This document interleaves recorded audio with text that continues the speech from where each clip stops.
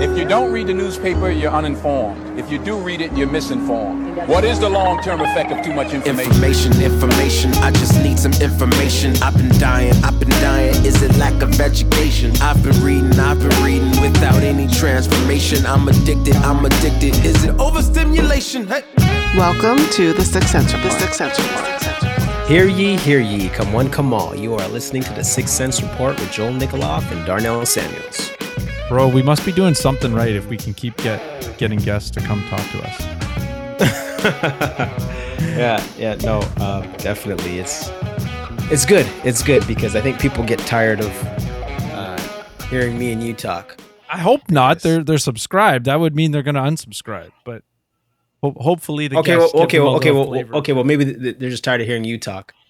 But without further ado, we want to welcome our special guest today, Rebecca Dielschneider. She is a assistant professor of biology.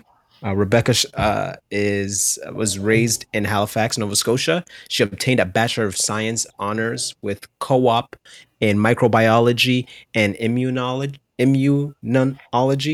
at Dalhousie University. She worked at the National Microbiology Laboratory and Immunovaccine Technology Incorporated. Rebecca graduated with a PhD in the Department of Immunology from the University of Manitoba in 2016. And this was pretty interesting. She was a student leader, won research and presentations awards, and is one of Manitoba's Future 40 Under 40. Welcome. Yeah, that's me. Thanks for having me here. Did I pronounce that right? Immunovaccine, did I? Immunovaccine, yes. Immunovaccine. Okay, cool. There's a lot of syllables. Gotta yes. work through it, right? Did I miss anything, Rebecca, that you want to let the listeners know that I might have missed in your bio? No, I think you highlighted the main point. So yeah, I'm an assistant professor at Providence University College, which is in Otterburn, Manitoba. And I've been there for the past 5 years. I'm entering my 6th year. And our science program is new, but it's growing, and it's been a great place to work. It still is a great place to work. And we have some fantastic students, a fantastic program. And that is what I do day to day. Nice. And so we wanted to talk about your article, which we found very fascinating, on vaccine hesitancy. And you took somewhat of a Christian approach. Can you, for the listeners who haven't read it, can you let them know what it's about? And we'll make sure to put it in the show notes page. Oh, great. Yeah, no, those are great questions. So I'll kind of summarize maybe what led me to write the article and give listeners kind of the gist. So I've been learning about vaccines for many years now as an immunology graduate and as someone who kind of still teaches immunology and still teaches microbiology and human disease. It's something that comes across in my classes often. And so I started researching vaccine hesitancy perhaps a bit more purposefully probably 2 years ago. I gave a small talk at my institution about some of the reasons for vaccine hesitancy. And then, of course, with the onset of the COVID-19 pandemic in 2020, vaccine hesitancy certainly became a really important topic since then. And so that is why I decided to write this paper, just talking about vaccine hesitancy from a Christian perspective. The title of it is Vaccine Hesitancy, Christian Reasons and Responses. Certainly among Christians, scientists tend to be less represented. Certainly, I know a lot of Christian scientists, but they may not always speak up in the church setting. And so sometimes scientific topics like vaccines can be misunderstood or just never really discussed ever. And so I wrote this paper to try to bring that topic into the Christian sphere more so. And so in the article, it was just published earlier this year in 2020 in the journal Perspectives on Science and Christian Faith. That's a journal that's put on by the ASA and CSCA, which are organizations that bring science and faith together. And so it's a really wonderful journal to read through. If you're interested in any sort of topic on science and faith, there's a lot for you to read here. And so my article goes through some of the reasons for vaccine hesitancy, especially some of the reasons that may be more specific to Christian groups, and then also some of the responses, just to address some of these reasons and perhaps promote vaccine confidence. Yeah, I think it's definitely the Christian science, not just in this realm, but the Christian science or Christian, let's say secular science perspective, some always seems to have, some opportunity for conflict. I only say that because I think about, I remember being really interested in sort of the young earth conversation. And, when you start to look at it from a scientific perspective, there's much more to it than just simply I'm pro evolution or I'm pro God created the earth in 6 days. And so I just see a parallel to what you were saying about some of the Christian sort of, well, we're not going to talk about that, or we're just going to, like hesitancy because we need to hold on to our faith as opposed to wrestle with. So I wonder if you could speak to some of, what's your experience in sort of navigating that and opening people's mind to even, thinking about, well, we don't have to have this, I don't know, bifurcation is necessarily the right word, but sort of one or the other approach. Yeah, those are some great comments, because I certainly have seen a lot of Christian groups that just really avoid science, and it's sad because science is really cool. And I think the more science and faith conversations we have, the better our understanding of science will be, but also the stronger our faith will be. And we don't always have to have an answer. I think just being brave about entering into discussions is really important, and not sweeping things under the rug, because that can lead to people leaving the church when perhaps they encounter a church that doesn't want to talk about these sorts of things. I think just having those open dialogues is really important, and giving people a safe space where they can perhaps voice their concerns or try to work through some of these tough topics. And I want to acknowledge that a lot of these topics are really tough. They're complex, multifaceted. There's no, easy conclusion that we can arrive to. But that's why we still have so many scholars that research these science and faith topics, is because there's a lot to them. And I think the more conversations we have, conversations like this one and others, will just lead us in really respectful directions, so that we don't have those bifurcations in the church, that people feel welcome to talk about these things. For me, science is not my thing, and I find it kind of intimidating. And so you as a professor, like, what would be like a good starting point for the novice person who feels intimidated or uncomfortable navigating the scientific space? What advice could you give us? Oh, yeah, that's a great question. Resources. I guess I could recommend some resources come to mind right off the hop. So if you're interested in science and faith topics, really broadly speaking, there are some great websites out there. I think of the BioLogos website that is from more of an evolutionary point of view, but they do present diverse views on some other topics. And I know the ASA and the CICA have informative websites with resources attached to them as well. If we wanted to look at kind of specifically the topic of vaccines, I promoted a lot the website christiansandthevaccine.com. Okay. It has some fabulous resources. A theologian, I believe his name is Curtis Chang. I haven't looked at the videos in a little while. Yeah, Curtis Chang. And he interviews a variety of people. Some of them are scientists, some of them are researchers or doctors, and some of them aren't. And they work in other fields, but perhaps interact with this COVID-19 pandemic in different ways. And so I think those videos are just really informative, because you don't need a science background to understand. And like, he has almost a dozen videos on this website right now. And so I think this is a good starting point for someone who doesn't have a science background and isn't comfortable kind of reading scientific papers and those sorts of things. Now, I guess for Christians, and yes, there's the science aspect, and then there's the theological aspect. Now, I personally don't believe that there is necessarily a difference between theology and science. Well, theology is a science, but God created the world, and all truth is God's truth.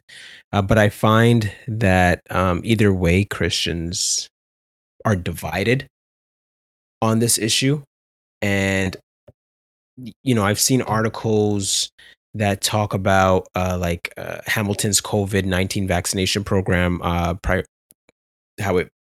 there's a separation between Christians in the church and segregation. It almost feels like a Jim Crow kind of feel, where not just in the church, but even in the family, where Uncle Curtis can't come over because he's not vaccinated, or one part of the congregation sits at the top and one sits at the bottom. How do you feel about the separation in light of the vaccine hesitancy between people of the faith and even in the family? Yeah, that's a great question. Providence actually recently put on an event where we were talking about vaccines restrictions in the church. And a pastor that we invited to be in our panel said so wisely that the other person on the other side of that debate or that issue is not your enemy. And so for those that are vaccinated, the unvaccinated are not your enemy. And for those that are not vaccinated, so too the converse is true. Those that are vaccinated are not your enemy. And I think, unfortunately, we've kind of created that dichotomy in this pandemic, where the vaccinated look at those that aren't and they look down on them. And then the unvaccinated do the same for those that are vaccinated.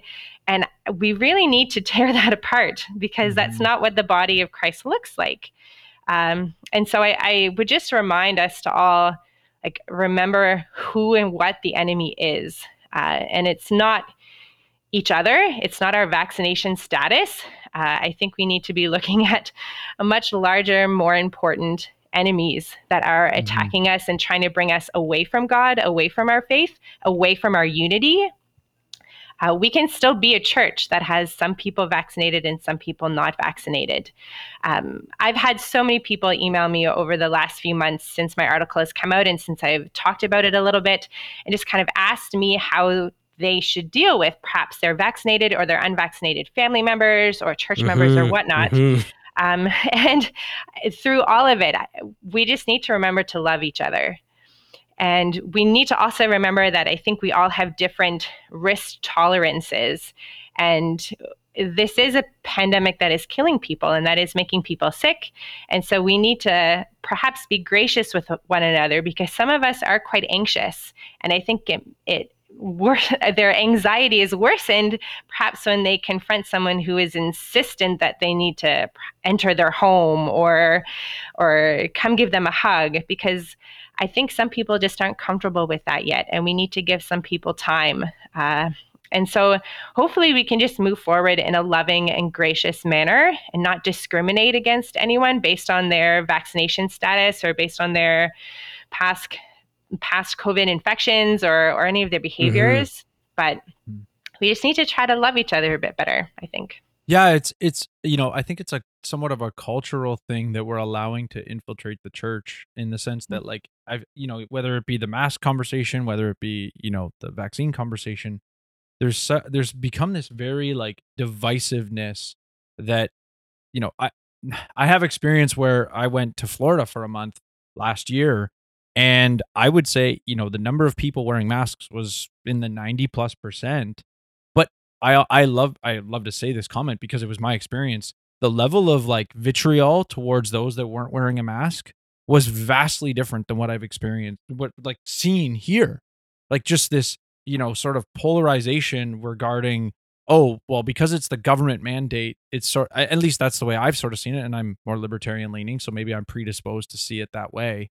But with Florida versus here, I would say I saw the same percentage of people wearing masks, but the sort of grace towards someone choosing to do it differently when it wasn't a government mandate, at least from my experience, has seemed to filter into, we've allowed that cultural trend to show up in the church. And I really appreciate sort of what you're saying in terms of you use the word love, and I think in the proper context, and you've seen people say, oh, if you're going to love your neighbor, you have to get vaccinated. And I'm like, okay, it's a little bit deeper than that, and I think the way you've described it sort of finds the middle ground for how Christian love should be played out. So I just want to acknowledge that and show appreciation.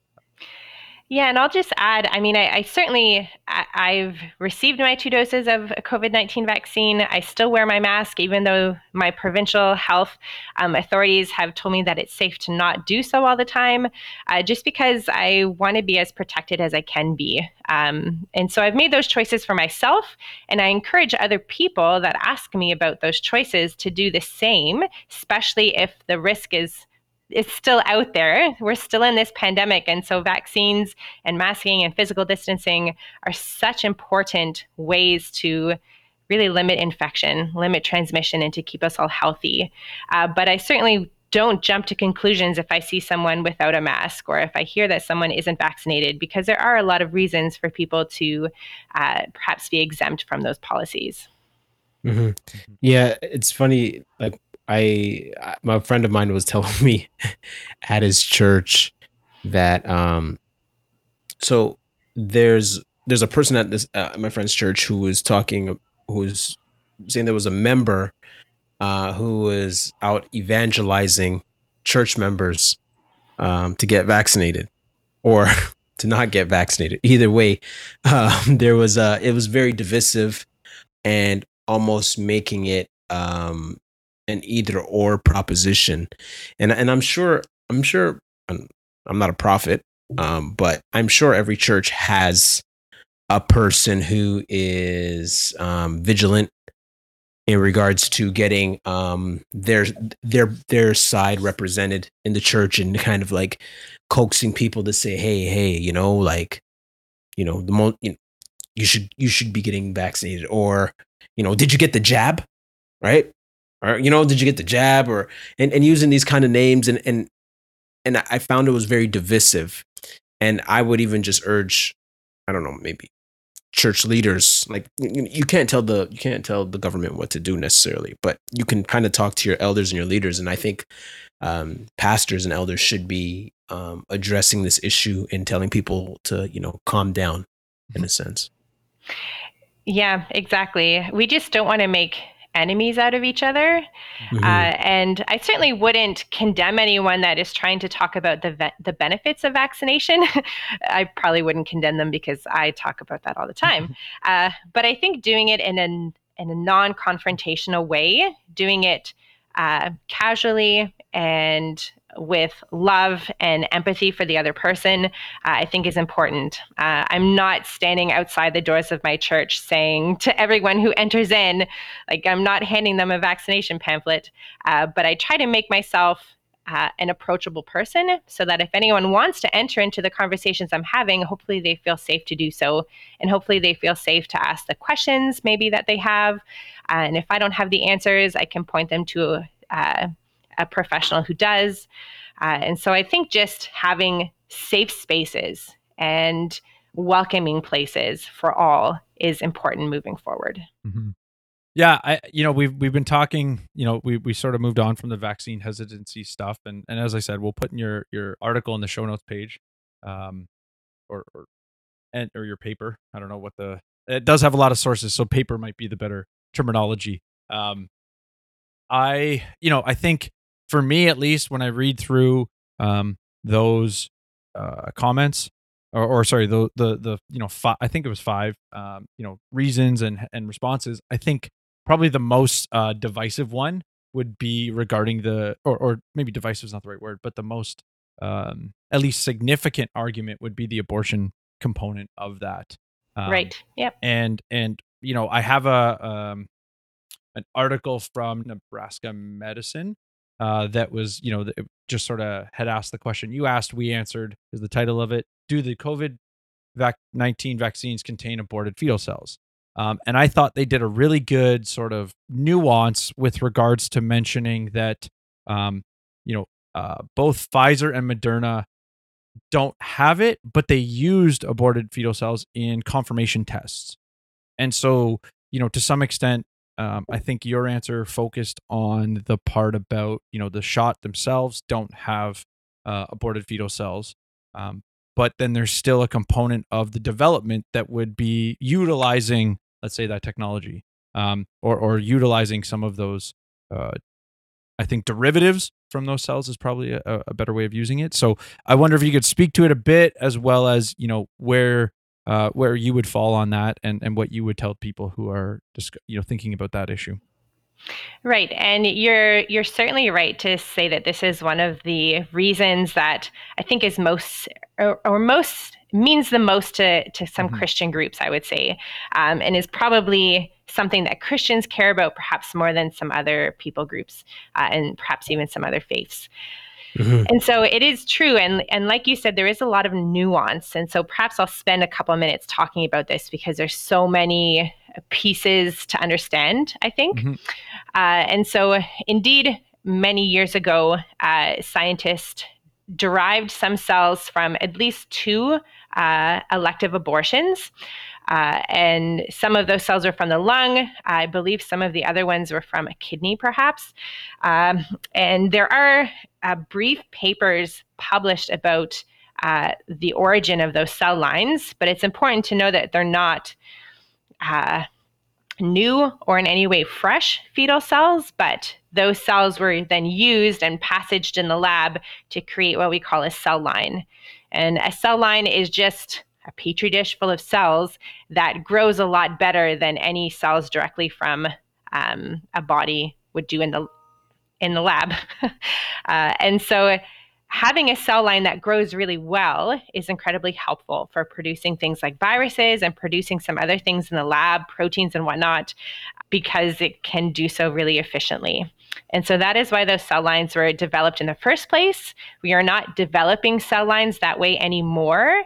But I try to argue in my paper that even if you think that development was wrong in the past, perhaps we can consider if there's some way to use those for good moving forward. And so we're not doing those processes anymore. Should we just leave those cell lines in a freezer somewhere and not touch them ever again? Or could we actually consider ways that they can actually contribute positively to understanding health and development and disease? And I certainly would lean towards the latter. I think the way that I understand redemption spiritually, and redemption in everyday life, is that good can come from bad, as long as we stop doing that bad, or do our best to stop doing that bad. And so that is my approach to some of these really hot and really contentious ethical topics in science and faith. And I don't mean to dismiss it in any way. It is so significant, and there's so many components to take into consideration. But when I look at the Pfizer and Moderna vaccine, I know that the production of those vaccines didn't make use of any cell lines derived from aborted fetal tissues. Yes, some of their other testing, some of their confirmation testing did, and I suppose some of those confirmation tests did contribute to the success of those vaccines indirectly. But in my mind, it's a very loose connection, and it's something that I think we can keep talking about. For some other vaccines, like the AstraZeneca and the Johnson & Johnson, they make use of cell lines derived from aborted fetal tissues more directly. And so perhaps for some people, because we have a choice of what vaccine we receive nowadays, especially, we have several approved, I think you can look at those options and see some that have a more direct tie to cell lines derived from aborted fetal tissues, and those that have an indirect tie. And we could probably spend all day on that topic. It's significant. Yeah, no, definitely. I think about the passage in Romans 14, 13 to 23, where it talks about, like, don't be a stumbling block to your brother. And as it relates to conscience, right? He's making the argument between the stronger Christian, the weaker Christian, and essentially, and if any listeners are listening and I'm getting this wrong, please let me know. But being a stumbling block is to your brother is telling your brother to do something that he doesn't feel like he can do. Meat offered to idols, or whatever the case may be, like the example. Go against traditionally, pardon? go against their conscience. Go against their conscience, right? So being a stumbling block to your brother is trying to get them to do something that they don't feel comfortable doing. And then that's where we see in Romans 14:23, and it says, but whoever has doubts is condemned if he eats, because the eating is not from faith. For whatever does not proceed from faith is sin. And so the point I'm making is that it still comes back to a person's conscience, and not being a stumbling block to your brother to force him to do something, him or her to do something they don't feel comfortable doing. But to your point about the process and how the vaccine's being made, I think from a Christian perspective, I'm thinking, it's funny, I'm using this term and we're talking about this, the genetic fallacy. Right, so we're talking about genetics and vaccines, but the genetic fallacy argues error in logic, which argues that just because something has a bad origin, doesn't mean it's necessarily a bad outcome. So we don't necessarily, as Christians, we don't necessarily judge things on the origin, but of the outcome. Romans 14:14, because nothing is evil in and of itself. Kind of like the point you just made, Rebecca, about like the vaccine may have some questionable ways how it's been put together, but ultimately it's serving a purpose to help people. And if they feel their conscience and it's in good faith, then they go and do that, and that's up to them. Yeah, I think that's some great things to add. And I would also just kind of comment a little bit on the talk of kind of going against your conscience, or how you feel personally about a decision that you make. And certainly, I know for myself and a lot of the other scientists and health professionals that I talk to and that I work with now or have worked with in the past, like none of us wish ill on the general population. We all want each other to be happy and healthy. And for so many people like myself that have worked with vaccines and that really understands the immunology, the science of the immune system, we know that vaccines can help. And so we wouldn't want anyone to feel bad about receiving a vaccine. And so hopefully, if anyone really is struggling with that, then perhaps they can reach out to people, their family doctor or other healthcare professionals or scientists, to just talk about it. Maybe they'll change their mind, maybe they won't, but at least you're trying to work through those feelings and kind of make more sense of them. I know some people just feel uncomfortable with vaccines, especially these vaccines in this pandemic, because they were made in record time. And a lot of people are worried about the safety of these new vaccines because some of them were made with newer messenger or mRNA technologies. And as someone who has seen science progress over time and seen, maybe to go back to the example of genetics, the fact that we're sequencing genomes faster than we ever have for less money than we ever have, I just see progress being made everywhere. And I think the progress we're making in vaccine development is no different. Of course, we're going to make vaccines faster than we ever have because there's more scientists now than we ever have. And there's certainly more need for vaccines now than we've had in past years where there's been no pandemic. And the messenger RNA technology is not that new. It's been around for many years. And now finally we have a new pathogen where this technology can really be used well. And I'm really excited, in particular, for these new mRNA vaccines, just because they're so simple and sophisticated. I just get really excited about how we can use that technology to combat other infectious diseases and perhaps other non-infectious diseases that are still plaguing people in Canada and people around the world. I think there's a lot of good they can do. So I definitely have a question about the development that I think relates to the timeline stuff that I think is good. I did want to touch back just briefly with regards to the sort of abortion piece. I think what you had said earlier about creating a space for conversation, right? Like the idea that from your perspective, you can use the ones that don't use the fetal cell line, let's say, or even the ones that maybe do, with good conscience, to engage someone, to educate them, to maybe change their conscience. I think that's what I sort of took was what you were talking about before when you said to create an opportunity to have these conversations. And so the other part of this, though, I think that's, I think about Albert Mohler talking about in vitro for years about we need to be consistent if we are going to hold such a position, right? If someone's position was, I don't want to have, any vaccine that has anything to do with a fetal cell line, and until they, or aborted fetal cell line, of course, until they use something different, whether it be in development or not. Okay, if that's your position from a conscious perspective, fine.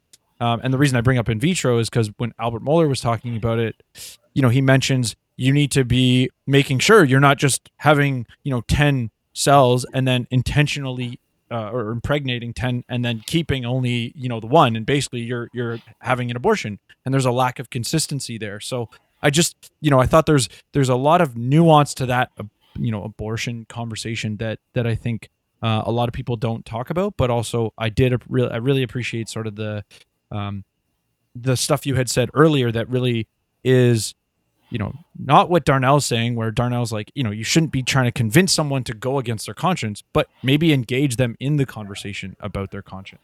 Well, hold on. No, I'm okay. I'm all for hurting people's consciences. I'm just saying. I'm saying you're saying don't tell people to go against their conscience. You're saying tell people to engage them on the topic. Yeah. So yeah. Okay. Sorry. Yeah. So unless you have anything to add on that, I will move on to a question about the timeline. But I just thought, there is so much to that topic that this was a good consistency piece that's worth adding. And maybe just the one other thing I'll add is that, like you've said, and like we've been saying, these conversations are just really important. And I hope that churches are finding ways to create those welcoming spaces where we can have these conversations, because this is the only way where our congregations, our brothers and sisters in Christ, our family, will be able to kind of move forward and wrestle with these topics. And I'll remind like all the church leaders potentially that are listening that you're not alone, that you don't have to feel like this is all on your shoulders. You can reach out to faculty members at institutions. You can reach out to your fellow pastors. You can reach out to scientists and health professionals, and other people are there to help you. You don't have to shoulder this all on your own. I know for myself, we've had several church leaders reach out to some of the faculty members at Providence, and we can act like a sounding board if you just want to bounce ideas off of us, or if you need us to help you find certain sources. Like, we're just well-versed in, academic database searching. And so we can help you find some documents that could help. So reach out. Yeah, I think the frustration, like I said before, not everybody is literate when it comes to science or vaccine terminology and genetics. But I think a lot of this stuff comes from the rules and regulations, the stipulations put in by the government that give special privileges and incentives. Incentives to get vaccinated and privileges to those who are vaccinated, like vaccine passports and so forth. Even people, I heard those situations where, people can't use the amenities in their condo unless they're vaccinated. And so that's where the frustration comes from. And that's why I was kind of like, well, this seems like a Jim Crow kind of feel. There's a water fountain for vaccinated and a water fountain for non-vaccinated. And that's where the frustration comes from, I think, with most people and in the church. Yeah, and there's so many conversations about how we can move forward in the best way. I'm sure there's no plan that will appease everyone, unfortunately. No, there won't. And so I understand the government's point of view, and that they are trying to keep their taxpayers safe, and we can put more vaccinated people in a room and have a lower risk than if we put a whole bunch of unvaccinated people into a room. And so I understand, like, my husband and I are big fans of the CFL. And so I understand why the Winnipeg Blue Bombers are permitting vaccinated fans into their stadium and asking their unvaccinated fans to watch from home. Just because they can pack this stadium with vaccinated people and help to support their club and their programs, whereas they'd have to limit capacity if they allowed unvaccinated people in, because we still have cases in our city and we still have this pandemic going on. And so it's just such a tricky issue. There's no easy way through it, unfortunately. And unfortunately, different governments are making different decisions. They assess risk by different criteria, and individuals assess risk, their own personal risk, by different criteria. And so we unfortunately have to leave those decisions with our elected government officials. And we have to do our best as citizens to respect their authority, respect the fact that they see a lot more data than the average person, and just hope that they're doing all they can to keep all of us safe. So, when I think that sort of transitions well to, the concerns, let's say, about timeline and efficacy and all that stuff regarding the vaccines. And so, I think from what I recall, let's say a traditional viral vector vaccine would be a 5 to 7 year time horizon for development. And that when I look at what's gone on now, I've heard a lot of people make the claim that they have gone through the let's say the approval process, all the necessary steps of the approval process. Now, that might be true, but it clearly seems like that approval process is different in whether it be just simply timeline, whether it be overlapping of some things happening at the same time. Can you speak to, what's similar, what's different about, a traditional vaccines? And again, I could be totally butchering this, but I think about like, you start with mouse models, then you move to ferret models because they have, I think it's the ACE2 receptor that's ACE2, similar to, yep. yeah, and stuff like, so, and then it would go to, so there's different phases that, what's similar and what's different about these approvals, that, whether that's what that statement is true, that it's gone through them all, but I guess for me, well, clearly the timeline's different. So what's similar, what's different? Yeah, I'll start off by saying that no step has been skipped. And so some of the stages that you mentioned, like the mouse models, and so usually we would start off with in vitro studies and test tubes and cell lines, then move to in vivo models, animal models, so like mice or ferrets or macaques, monkeys, and then move, if the data is positive, then we can move into in vivo studies in humans and clinical trials. And then clinical trials have a couple phases. Phase 1 and 2, those early phases tend to assess safety, and then phase 3 assesses safety and efficacy. Is our product safe, and is it working the way we hypothesize it will? And all of those steps have been taken with these vaccines. Yes, they have gone on faster. Those animal models and those clinical trials have taken significantly less time than they have in past years and in past decades because, well, for so many reasons. We have abundant granting support. So we have the finances in place to have huge clinical trial, what's a good word for it? Clinical trial groups, I suppose, just all of the supervisors, all of the recruiters, all of the medical professionals that are needed to conduct clinical trials. If a company has a successful candidate that they want to move into clinical trials, there is funding available for that. And so those competitions for those grants, for those financial supports, those decisions are being made faster. The timeline is shorter because of the threat and the risk that is present. And so in a non-pandemic year, these would definitely take longer because those vaccines would be competing with a lot of other scientific proposals and ideas.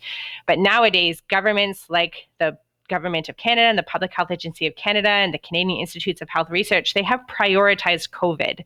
And so if someone is studying something related to this pandemic, to the virus itself, making a vaccine, or looking at perhaps some of the social supports or other things that we're providing to people, those studies are prioritized over others. And in other years, that priority wouldn't exist. But it makes sense that the priority exists because the pandemic is certainly a significant hazard. And I would also say that it's happening faster than ever before because we're collaborating better.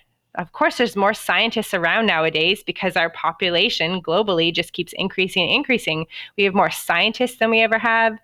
We have better communications than we ever had before. We have better financial sources. As I said before, there are just so many reasons why this progress has happened on a bit of a faster timeline.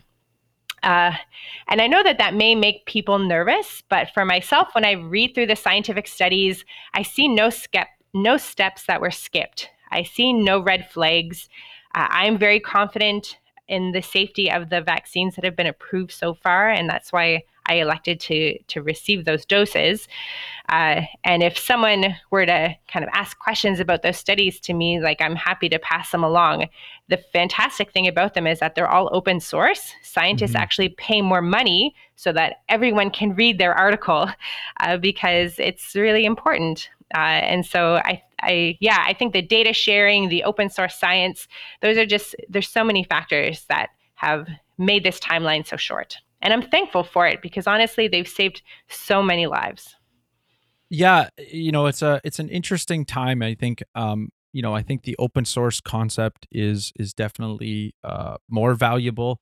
I sort of have an attitude that I think some of the, let's say, economic situation of the industry gives me reason for pause, and that's not specific. Let's say the regulatory scenario. And so what I'm speaking about to some extent is the idea that and obviously Canada's a bit of a more difficult to assess, so I'm using the US here, just because our medical realm is a little bit more socialized, and so you don't see the same level. What I'm thinking about is the fact that you have sometimes government agency, those that develop some of the technology can then receive royalties as a response of developing that product, which to some extent makes sense. But then, for me as an economist, I go, okay, you're skewing the incentives because now they have an incentive to approve their own product. And I just bring that up to say, when we look at all that this has gone on right now with moving so quickly, how would we evaluate or what would be the flags that we're looking for to say, hey, wait a second, like, let's use the worst example we know of with regards to vaccines. I think it's the 1980s swine flu rollout that essentially got, let's say, botched for simplicity. What would we be looking for, as an outsider, to say, maybe the regulatory bodies are more hesitant because of, all of the political stuff around this and everything that might make them more hesitant. Again, go back to what I said about, I look at it, some of the incentives in the industry can be, skewed. Not to say someone's, totally corrupt. That's not the point. The point is that you've shifted incentives slightly. So, for like if again, I go back to the 1980s scenario, what would, you as a scientist be looking for in the data to go, oh, okay, maybe we need to take a step back and question something? Yeah, those are some good questions. And it actually brings up some recent current events to mind. Like you mentioned the swine flu influenza vaccine from way back, but there's actually more recent cases in the vaccine history where things haven't gone super smooth. I'm actually thinking of one of the earliest rotavirus vaccines. So rotavirus is an intestinal pathogen. It can cause diarrhea and can actually increase childhood disease and cause death, mortality. And one of the first versions of that vaccine actually caused a really rare event called interception, something like that, an intestinal blockage that was actually quite hazardous to infants. It happened in really rare cases, but because they caught it within the first year, they took that vaccine off the market and developed better alternatives. And so I think surveillance is one thing that can give us good confidence in vaccines. So we are catching those really, really rare events. And I'm sure we've been hearing about some of those rare events in the media, like the myocarditis events in the young males, especially who receive the mRNA vaccines like the Pfizer and Moderna, or the strange blood clots of thrombosis that kind of middle-aged individuals, it seems to be a little bit more risky for women, those side effects that some received after the AstraZeneca or the Johnson & Johnson vaccines.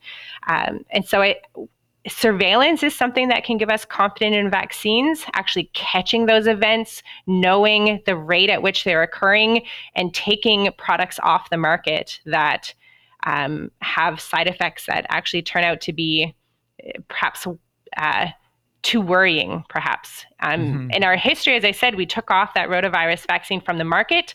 And so the fact that we are taking products off the market that are not safe should give you confidence that anything that is still on the market right now has proven to be quite safe.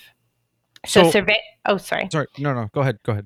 I was just going to add in some other features or some other reasons to be perhaps vaccine confident or confident in the pharmaceuticals that are approved. So surveillance is really important. Is the country performing adequate surveillance? Are we catching those rare side effects? And are they indeed really rare, or are they starting to become more common than we expected? But there's also a few other reasons that I would state as well. So I would look at where the data is published. Is it published in respected peer-reviewed scientific journals? Is that information transparent, accessible? Can scientists and everyone across the board read it on their own? Can we see some of the information that those regulatory health authorities are assessing? And certainly we see that in this pandemic. The transparency, all of the open source science, as I said, is really encouraging.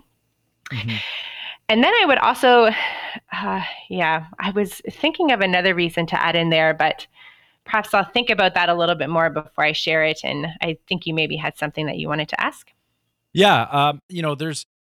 I would say, when we were looking at your article, just the topic of vaccine hesitancy, I was going to, I would say my attitude regarding, let's say public health in general I've been very, I've become less confident in our public health agencies, and for a broad spectrum of reasons.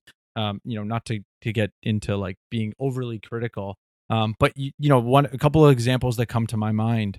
I don't know. I'm sure you may or may not have heard about this, and I'll put it in the show notes page. But for example, the WHO changing their definition of herd immunity, pulling out, to only include vaccines. Now they've revised it again and added, vaccines back. So I can sort of show 3 versions of it, for the listener who's curious what I'm talking about.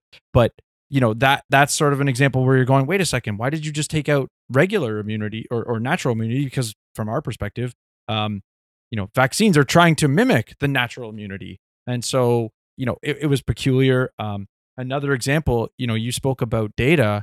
Well, with emergency youth authorization, there's a ability for government to require increased tracking, and they actually opted not to do that. And so, little things like that sort of go, well, wait a second. And I think probably for me, the most predominant example, regardless of, let's say, the truth of the statements regarding masks, the fact that, the statements came out saying, oh, you don't need to use masks. And then they turned around and said, actually, I was lying because I wanted you to behave a certain way, as opposed to being transparent and saying, look, we need to save this for these people, and actually, educating as opposed to trying to control behavior. I think those are the things that I see as like just going, well, wait a second. You want me to trust you, but the behavior doesn't convey I should trust you, regardless of, you might have had good motivations. And so, I just wonder if you could speak to some of that, what you've seen, what, whether maybe obviously, speaking out against some of that stuff might not be, something you want to do, but I just wonder if you could speak to some of that as to, I mean, I get it at the same time because we're in an environment where things are moving quickly and to some extent the public health agencies are trying to do what they think is best. But also from a public confidence perspective, I know a lot of people have said, the public health agencies are going to have to repair their reputations after this. Yeah, those are an interesting series of comments. I'll definitely admit that we have learned lessons about science communication, about health communication in this pandemic. Are there times when we could have done better? No doubt. And are we trying to do the best that we can given the emergency situation? I'm sure people were. I think of the chief medical professional in Canada, Dr. Theresa Tam, and how she started off this pandemic saying, no, we don't necessarily should suggest that everyone wear a mask. And like you said, for some of those reasons about reserving important stock for the healthcare professionals that need them the most. And I remember listening to one of our earliest interviews, and it ended off with a statement about how she will amend those recommendations when they receive more data and when they have more meetings to talk through all of those papers that have been published in past years and how that information can translate to the situation we currently find ourselves in. And I feel a little bit bad for some of those professionals because they had to make some really big decisions in a very short period of time. And could they have chosen some words better? I'm sure. Could they have given us a bit more of their reasoning and been a little bit more transparent? I think so. But the fact that they were updating their recommendations and trying to improve them over time gives me confidence. I know for myself, when I looked at a lot of the mass studies that were done before the pandemic and those that have been done during the pandemic, it's still not super strong science.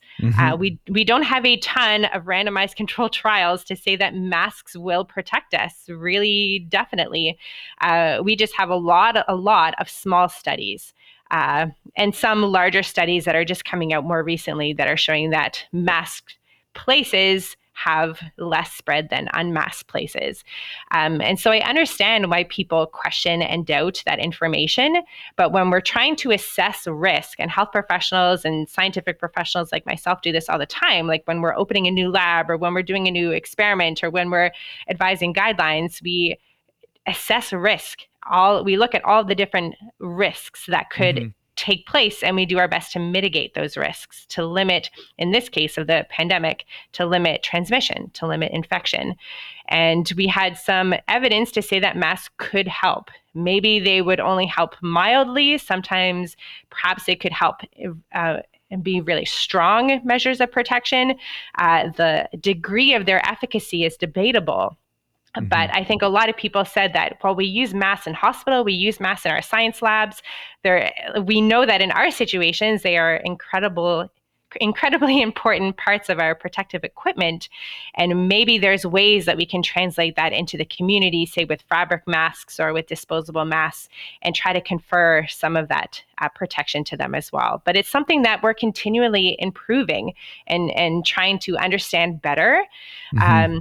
And so I'm happy that now we understand masks a little bit better than we did a year or two or more ago. And I'm sure we'll understand them even better in a year or more to come. And I think that those changes, those updates are progress. We should expect that to happen. If we weren't making those updates, we weren't making those changes, I would be really skeptical because the situation is always changing. So we need to always change our guidelines and our policies. In terms of the change in the definition of herd immunity, certainly herd immunity could be achieved by kind of natural wild infection or by vaccination or a mix of the two.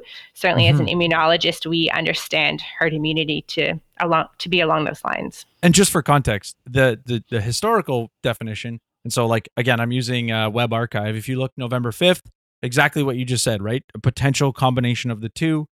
Just as a general concept. And then it was like November 24th, essentially the natural got dropped. And now the newer one is, it used to be a paragraph. Now it's like 6 paragraphs. But that's where, dropping the concept of natural immunity just goes, what are we doing here? It seems politically driven with regards to, the timing. Hey, the vaccines are about to be rolled out. And, we just happen to exclude the natural immunity conversation.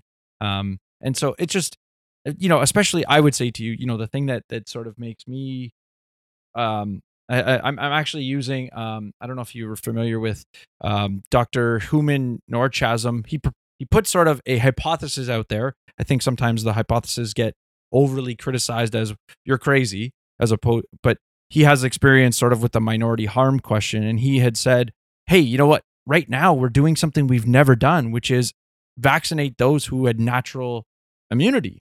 And there's a potential that maybe we're creating minority harm here.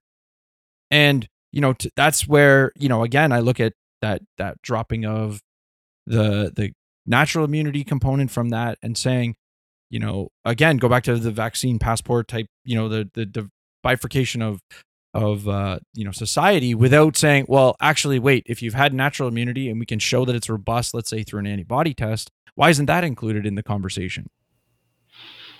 Yeah, those are all good points. And there's a couple studies that have come to mind. I don't have the references in front of me, but I can send them off to you if you want to take a look at them, that have shown benefits to those that have acquired COVID-19, have been infected, and then have been vaccinated, and their antibody responses have been better than just those that, or prior to vaccination. And so we are seeing some benefits of vaccinating those that have been infected in the past. And so I understand where those guidelines come from because the benefit seems clear to me. Really, the stronger the response, the safer that person will be. And like you said, perhaps we will be changing guidelines moving forward and maybe accepting antibody tests or other immunological tests, like neutralizing antibody tests, to see if those that have been infected but not vaccinated still seem to have a robust immune response. Perhaps we will see guidelines come out like that in the future, but those tests aren't super routine just yet, unlike the PCR tests that diagnose an infection. And so perhaps as we see those tests become more routine and more accessible, maybe they'll be more adopted. Mm-hmm. I think we're getting close to the end of your time, and I definitely want to respect that. I will wonder if you could speak to variants, and this is a question that I think one side of the conversation seems to be getting shut down with, like, going, okay, you're crazy, but from a conceptual perspective, I've sort of heard both sides, right? Like the mainstream view is, oh, the unvaccinated are creating the variants because, and conceptually, obviously, if the unvaccinated are getting sick, they're spreading the disease. The likelihood of a variant spreading is in that population, and being created. You've got people like Brett Weinstein and others who are, let's say, scientifically inclined that are asking the question, well, we also have the potential where, because these vaccines were focused on reducing severe symptoms, that while we know that and obviously the Delta variant's a prime example where it is spreading in to some extent in the vaccinated, there is a evolutionary pressure that potentially the vaccinated person who gets sick is more likely to create the vaccine evading variant. And so, not just obviously it would have to spread. It could get created, but then if it doesn't spread, then it doesn't matter. And so, it just seems like that side of the conversation is like, no, you're crazy. We're not going to talk about that. As opposed to, like, again, go back to what I was saying with regards to, like, let's, the stuff that the public health agencies are doing is, rather than engage and challenge and evaluate that, it's sort of being shut down and we're not going to talk about it. Yeah, and I certainly don't want to see anyone shut down. I don't want to see anyone censored. I really don't think that's happening if anyone is presenting, valid questions and really intellectual arguments. I am happy to see when just complete false misinformation is shut down, because that is just really damaging and it leads people astray. And as a Christian who seeks truth, I'm happy to see misinformation removed from social media platforms and whatnot. But when we actually focus on the topic that you mentioned, just about variants, and so certainly whenever a virus has an opportunity to replicate, there is a chance for a mutation to happen, and there's a chance for that mutation or that mutant virus to keep mutating, maybe acquire a couple mutations. Some of the enzymes that viruses use aren't the greatest. They don't fact check. So mutations happen more rapidly than, say, in some of our mammalian cells. And so when those mutations happen in viruses, sometimes those mutations don't confer any advantage, but sometimes they do. And maybe that virus can replicate better, or maybe it can be transmitted better. And certainly that's what we see with Delta, in that the average person infected with the Delta variant has a much higher viral load, can get more sick, and certainly can transmit that infection easier to others. An important thing to note is that all of the variants of concern that are currently taking over the world, like Alpha and Beta and Delta from the UK and from South Africa and from India, they all arose before the vaccines we have now. And so when the pandemic was running completely uncontrolled, no vaccination policies in place, only physical distancing and masking, is when we saw these variants arise.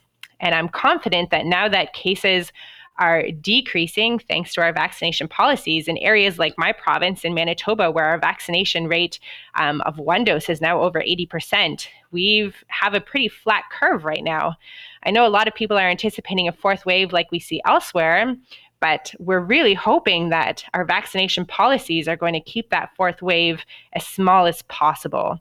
And if there's fewer infections, then there's fewer risk of new variants arising and really outsmarting our vaccines.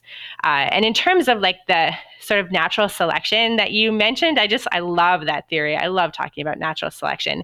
And it does play a role when we talk about infectious disease. But of course, because the vaccine decreases our symptoms, we have some really strong evidence to suggest that it is decreasing transmission as well. And so even if a vaccinated individual, 1 in 20 vaccinated individuals may still get sick, may still catch the coronavirus, they could even possibly end up in hospital in some less common situations, but they're still less likely to pass it on. And I know of a lot of big studies that are trying to ask some of those questions now as well. Will we need a third dose down the road? I know that that's a hot topic in the US. Certainly if some of these variants take hold at a greater degree than what they already are, then we may. And now that there's so many states, so many big cities in our neighbor down south that only have 30% of their population vaccinated. And so there's really such low levels of protection there that the virus can replicate quite a bit without our immune system armed to take it out. So there is a lot of nuance there. I really enjoy that immunology and the biology of natural selection, so I could talk about that for a long time. But I'm maybe we'll have to have you back confident. with maybe when the things continue to develop and maybe there's more for that conversation. And it will develop. I have a feeling it will develop. Yep. I mean, this pandemic isn't going away tomorrow. We know that for sure. And so hopefully we can do everything we can to protect ourselves this fall, this winter, especially as schools open and our children go back to their normal modes of education. I'm a mother, and so I really think about my children and how best I can protect them and how best I can also protect the other children and the other individuals in my community that may be at a risk. We know that children are at an increased risk of the Delta variant, especially. And the Delta variant is a lot of the cases what we're seeing in Canada now. And so I would just encourage all of us to keep talking about this. And I thank you guys for dedicating one of your episodes to these topics, because it's important to think and talk about it and get all of this information out in the open in non-threatening way so that we can really try to do our best to stay safe. Yeah. Thank you. Thank you. Thank you for coming on and sharing your 2 cents with us. Thank you for having me. For the listener, if they want to engage with, you or your content, reach out to you, what would be sort of the best place to find, whether it be more of your content? I mean, I'll make sure to put a couple of your, I think the first video you had referenced, I have the link for that, as well as a coronavirus version of essentially 2 versions of the talk related to your paper. I have links for that, but if, somebody wants to reach out to you or see more of what you do, where would be the best place for them to find that? Yeah, I'm happy to provide my email address. So it's my first name, Rebecca, my last name, Dielschneider, at prov.ca, and I can provide that to you both as hosts, which you can I'll put in the on. show notes page for those that are gonna try to spell that out. It'll be much easier to find it there. So. Perfect.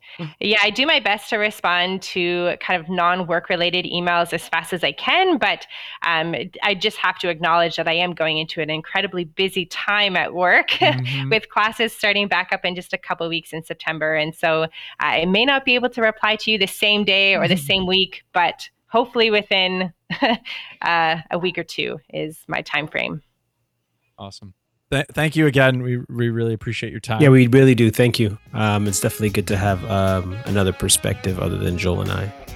Yeah, especially somebody who's got the expertise as we're, sort of trying not to Google excessively and find the wrong content, right?